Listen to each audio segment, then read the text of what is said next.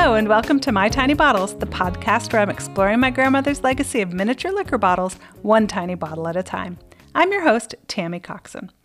Bottle number 37 is a bottle of anise Seco from La Mallorquina. The name comes from the island of Mallorca, which is where it is made.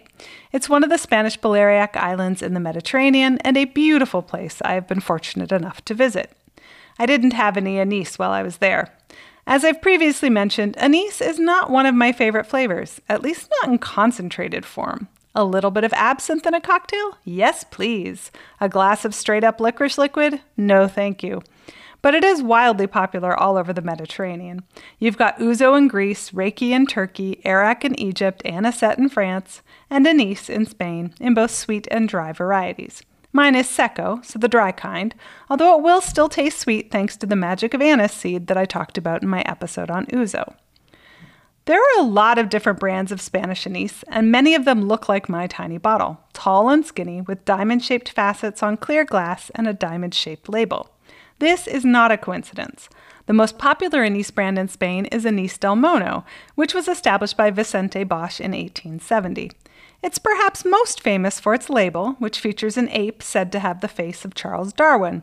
But the bottle itself is also a signature element. In 1902, on a trip to Paris, Vicente bought his wife a bottle of perfume that came in a diamond-faceted bottle and took inspiration from the design for his brand.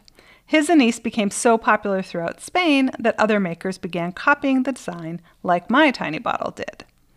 The bottle shape isn't just nice to look at, it's also a musical instrument. Playing the bottle is a traditional part of Spanish flamenco, especially at Christmas.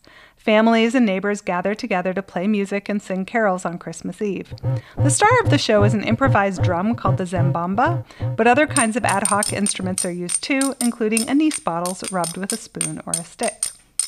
I wish I could tell you more about La Mallorquina in particular, but I haven't been able to figure out much.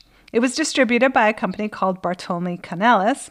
As best I can tell, they were founded in 1990 and were acquired in 2006 and seem to have disappeared altogether by 2010.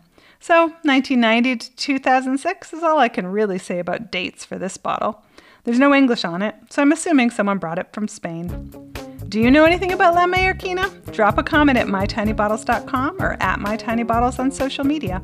And if you're enjoying My Tiny Bottles, please tell a friend and encourage them to subscribe to the podcast. Thanks! This episode was produced by Lester Graham. The theme song is Snooter by Josh Woodward.